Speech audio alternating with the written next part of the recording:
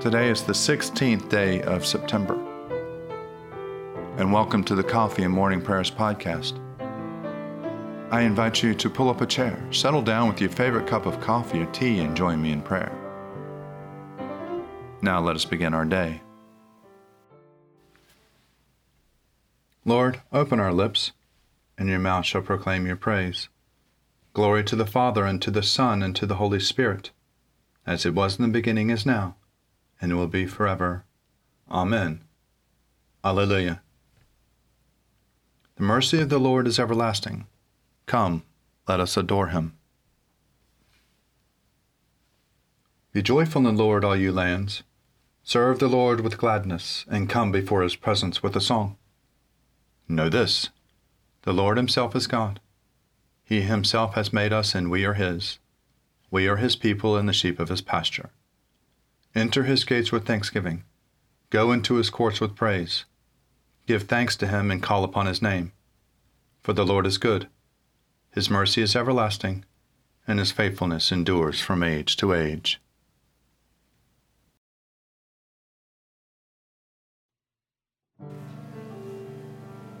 Psalms for the 16th day morning prayer. Psalms 79, 80, and 81. O God, the heathen have come into your inheritance.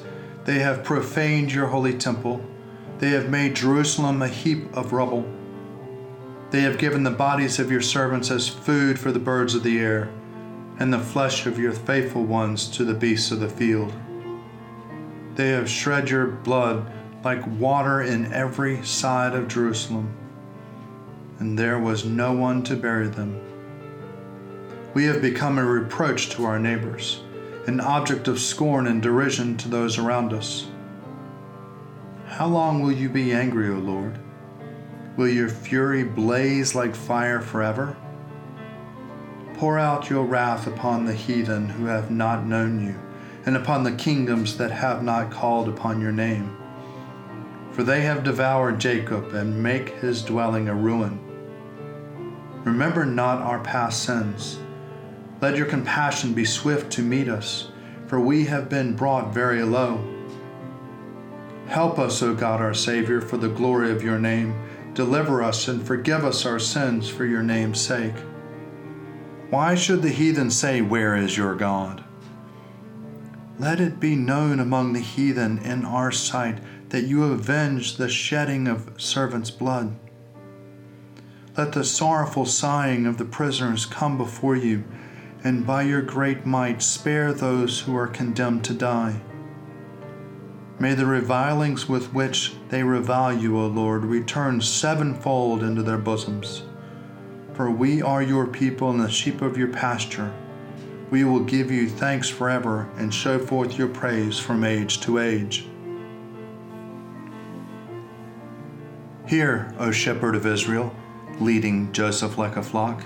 Shine forth, you that are enthroned upon the cherubim.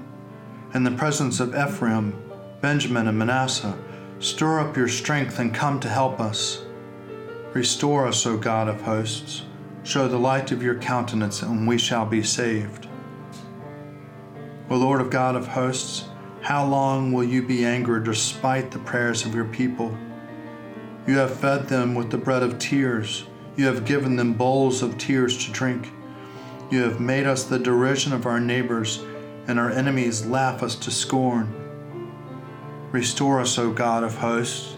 Show the light of your countenance, and we shall be saved. You have brought a vine out of Egypt. You cast out the nations and planted it. You prepared the ground for it. It took root and filled the land. The mountains were covered by its shadow, and the towering cedar trees by its boughs. You stretched out its tendrils to the sea and its branches to the river. Why have you broken down its wall, so that all who pass by pluck off its grapes? The wild boar of the forest has ravaged it, and the beasts of the field have grazed upon it. Turn now, O God of hosts, look down from heaven. Behold and tend this vine. Preserve what your right hand has planted. They burn it with fire like rubbish. At the rebuke of your countenance, let them perish. Let your hand be upon the man of the right hand, the Son of Man you have made so strong for yourself, and so will we never turn away from you. Give us life, that we may call upon your name. Restore us, O Lord God of hosts. Show the light of your countenance, and we shall be saved. Sing with joy to God our strength, and raise a loud shout to the God of Jacob.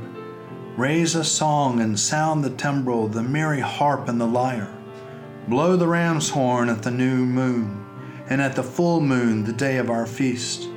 For this is the statute for Israel, a law of the God of Jacob. He laid it as a solemn charge upon Joseph when he came out of the land of Egypt. I heard an unfamiliar voice saying, I eased his shoulder from the burdens. His hands were set free from bearing the load. You called on me in trouble, and I saved you. I answered you from the secret place of thunder and tested you at the waters of Meribah. Hear, O my people, and I will admonish you. O Israel, if you would but listen to me. There shall be no strange God among you. You shall not worship a foreign god. I am the Lord your God, who brought you out of the land of Egypt and said, Open your mouth wide, and I will fill it. And yet my people did not hear my voice, and Israel would not obey me. So I gave them over to the stubbornness of their hearts, to follow their own devices. Oh, that my people would listen to me, that Israel would walk in my ways. I should soon subdue their enemies and turn their hand against their foes.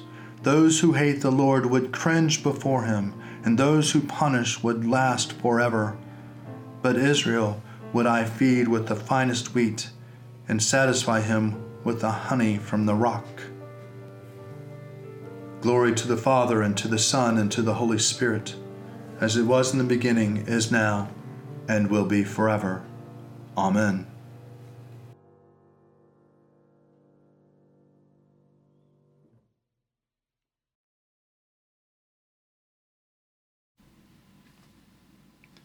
A reading from the Acts of the Apostles, chapter 17, beginning at the first verse. After Paul and Silas had passed through Amphipolis and Apollonia, they came to Thessalonica, where there was a synagogue of the Jews.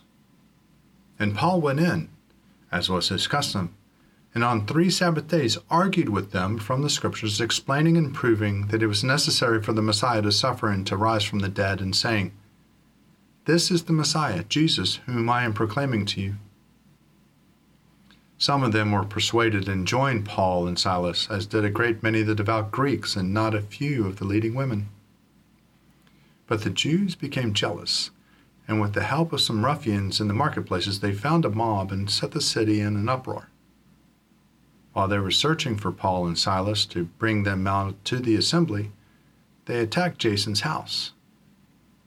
When they could not find them, they dragged Jason and some believers before the city authorities, shouting, These men who have been turning the world upside down have come here also, and Jason has entertained them as guests.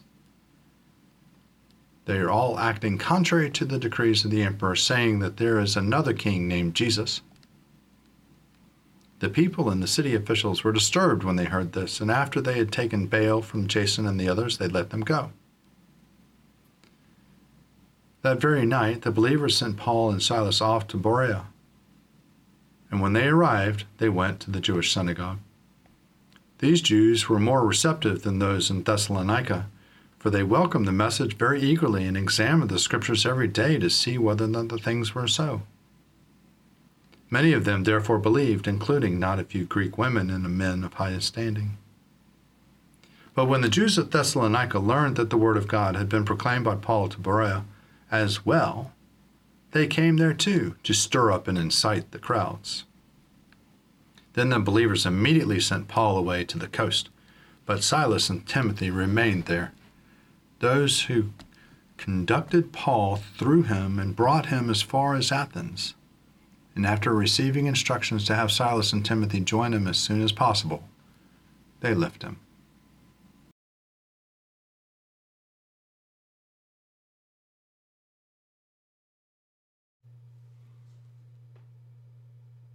Glory to you, Lord God of our fathers. You are worthy of praise. Glory to you. Glory to you for the radiance of your holy name. We will praise you and highly exalt you forever. Glory to you in the splendor of your temple. On the throne of your majesty, glory to you. Glory to you seated between the cherubim. We will praise you and highly exalt you forever. Glory to you beholding the depths. In the high vault of heaven, glory to you. Glory to you, Father, Son, and Holy Spirit. We will praise you and highly exalt you forever.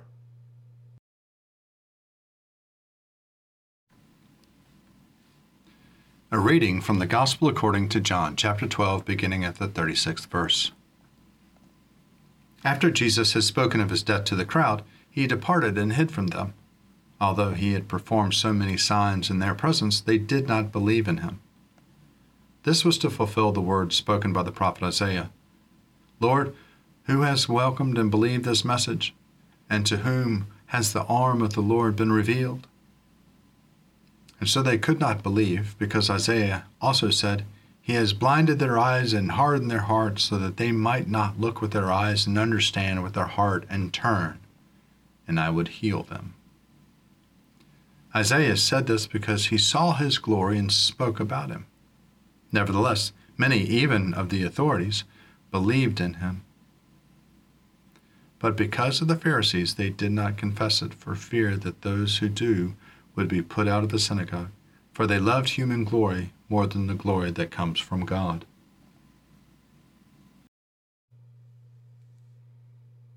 Lord, you now have set your servant free to go in peace as you have promised. For these eyes of mine have seen the Savior, whom you have prepared for all the world to see, a light to enlighten the nations, and the glory of your people Israel. Glory to the Father, and to the Son, and to the Holy Spirit, as it was in the beginning, is now, and will be forever. Amen.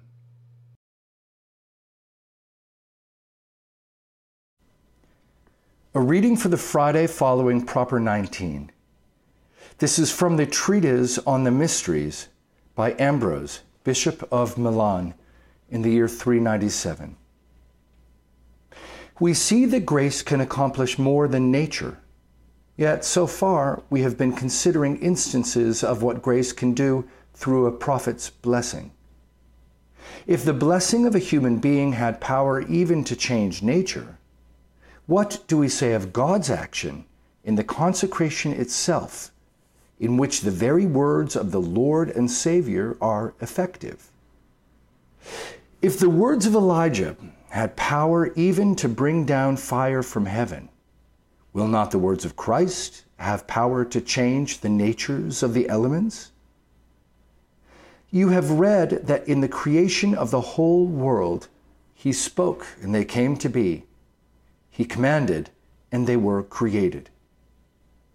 If Christ could by speaking create out of nothing what did not yet exist, can we say that his words are unable to change existing things into something they previously were not? It is no lesser feat to create new natures for things than to change their existing natures. What need is there for argumentation? Let us take what happened in the case of Christ himself and construct the truth of this mystery from the mystery of the Incarnation. Did the birth of the Lord Jesus from Mary come about in the course of nature?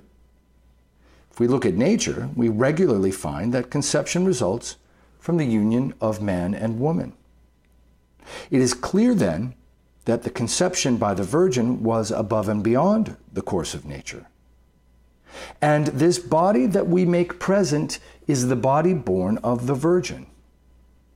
Why do you expect to find in this case that nature takes its ordinary course in regard to the body of Christ, when the Lord Jesus himself was born of the Virgin in a manner above and beyond the order of nature? This is indeed the true flesh of Christ, which was crucified and buried. This is then in truth the sacrament of his flesh. The Lord Jesus himself declares, "This is my body." Before the blessing contained in these words, a different thing is named. After the consecration, a body is indicated. He himself speaks of his blood. Before the consecration, something else is spoken of. After the consecration, blood is designated. And you say, "Amen." That is, it is true. What the mouth utters, let the mind within acknowledge. What the word says, let the heart ratify. So the church, in response to grace so great, exhorts her children, exhorts her neighbors to hasten to these mysteries. Neighbors, she says, come and eat. Friends, drink and be filled. In another passage, the Holy Spirit has made clear for you what you are to eat, what you are to drink. Taste, the prophet says, and see that the Lord is good. Blessed is the one who trusts in him. Christ is in that sacrament, for it is the body of Christ. It is therefore not bodily food, but spiritual. Thus the Apostle too says, speaking of its symbol, our ancestors ate spiritual food and drank spiritual drink. For the body of God is spiritual. The body of Christ is that of a divine spirit, for Christ is a spirit. We read, the Spirit before our face is Christ the Lord. And in the letter of St. Peter, we have this, Christ died for you.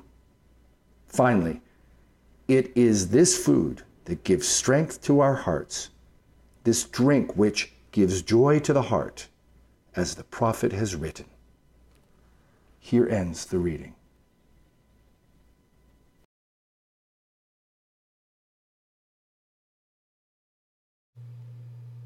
I believe in God, the Father Almighty, creator of heaven and earth.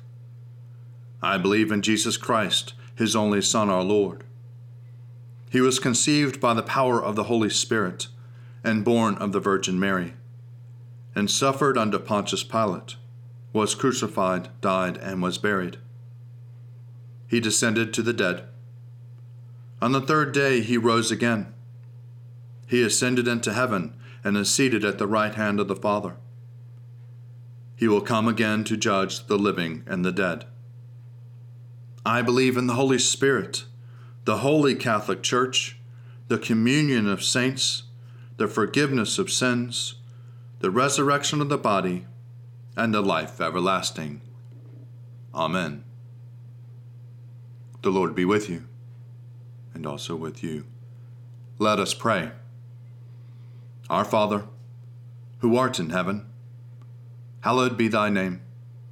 Thy kingdom come, thy will be done, on earth as it is in heaven. Give us this day our daily bread, and forgive us our trespasses, as we forgive those who trespass against us.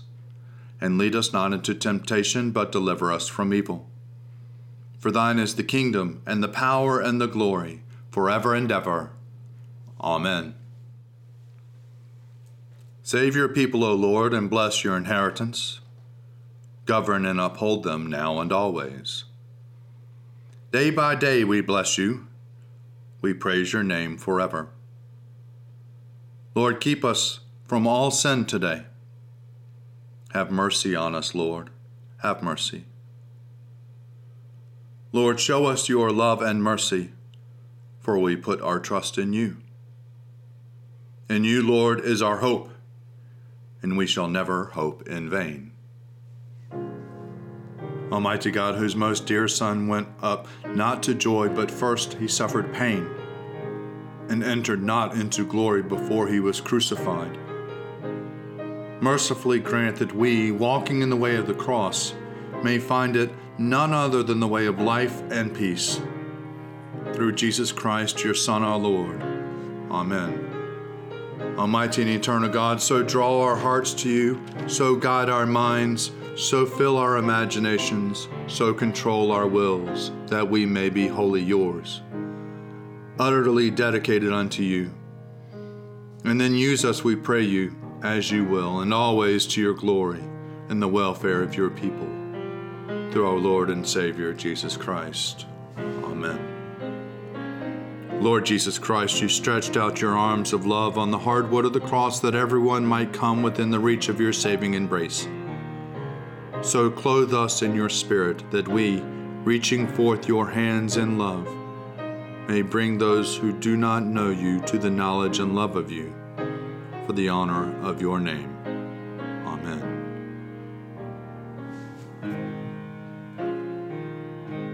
Accept, O Lord, our thanks and praise for all that you have done for us.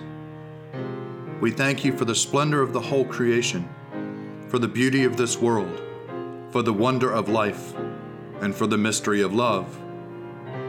We thank you for the blessing of family and friends, and for the loving care which surrounds us on every side. We thank you for setting us at tasks which demand our best efforts, and for leading us to accomplishments which satisfy and delight us. We thank you also for those disappointments and failures that lead us to acknowledge our dependence on you alone. Above all, we thank you for your Son, Jesus Christ, for the truth of his word and for the example of his life, for his steadfast obedience by which he overcame temptation, for his dying through which he overcame death, and for his rising to life again, in which we are raised to the life of your eternal kingdom. Grant us the gift of your Spirit, that we may know Christ and make him known, and through him, at all times and in all places, may give thanks to you in all things. Amen. Let us bless the Lord. Thanks be to God. Glory to God, whose power working in us can do infinitely more than we can ask or imagine. Glory to him from generation to generation in the church, and in Christ Jesus forever and ever. Amen.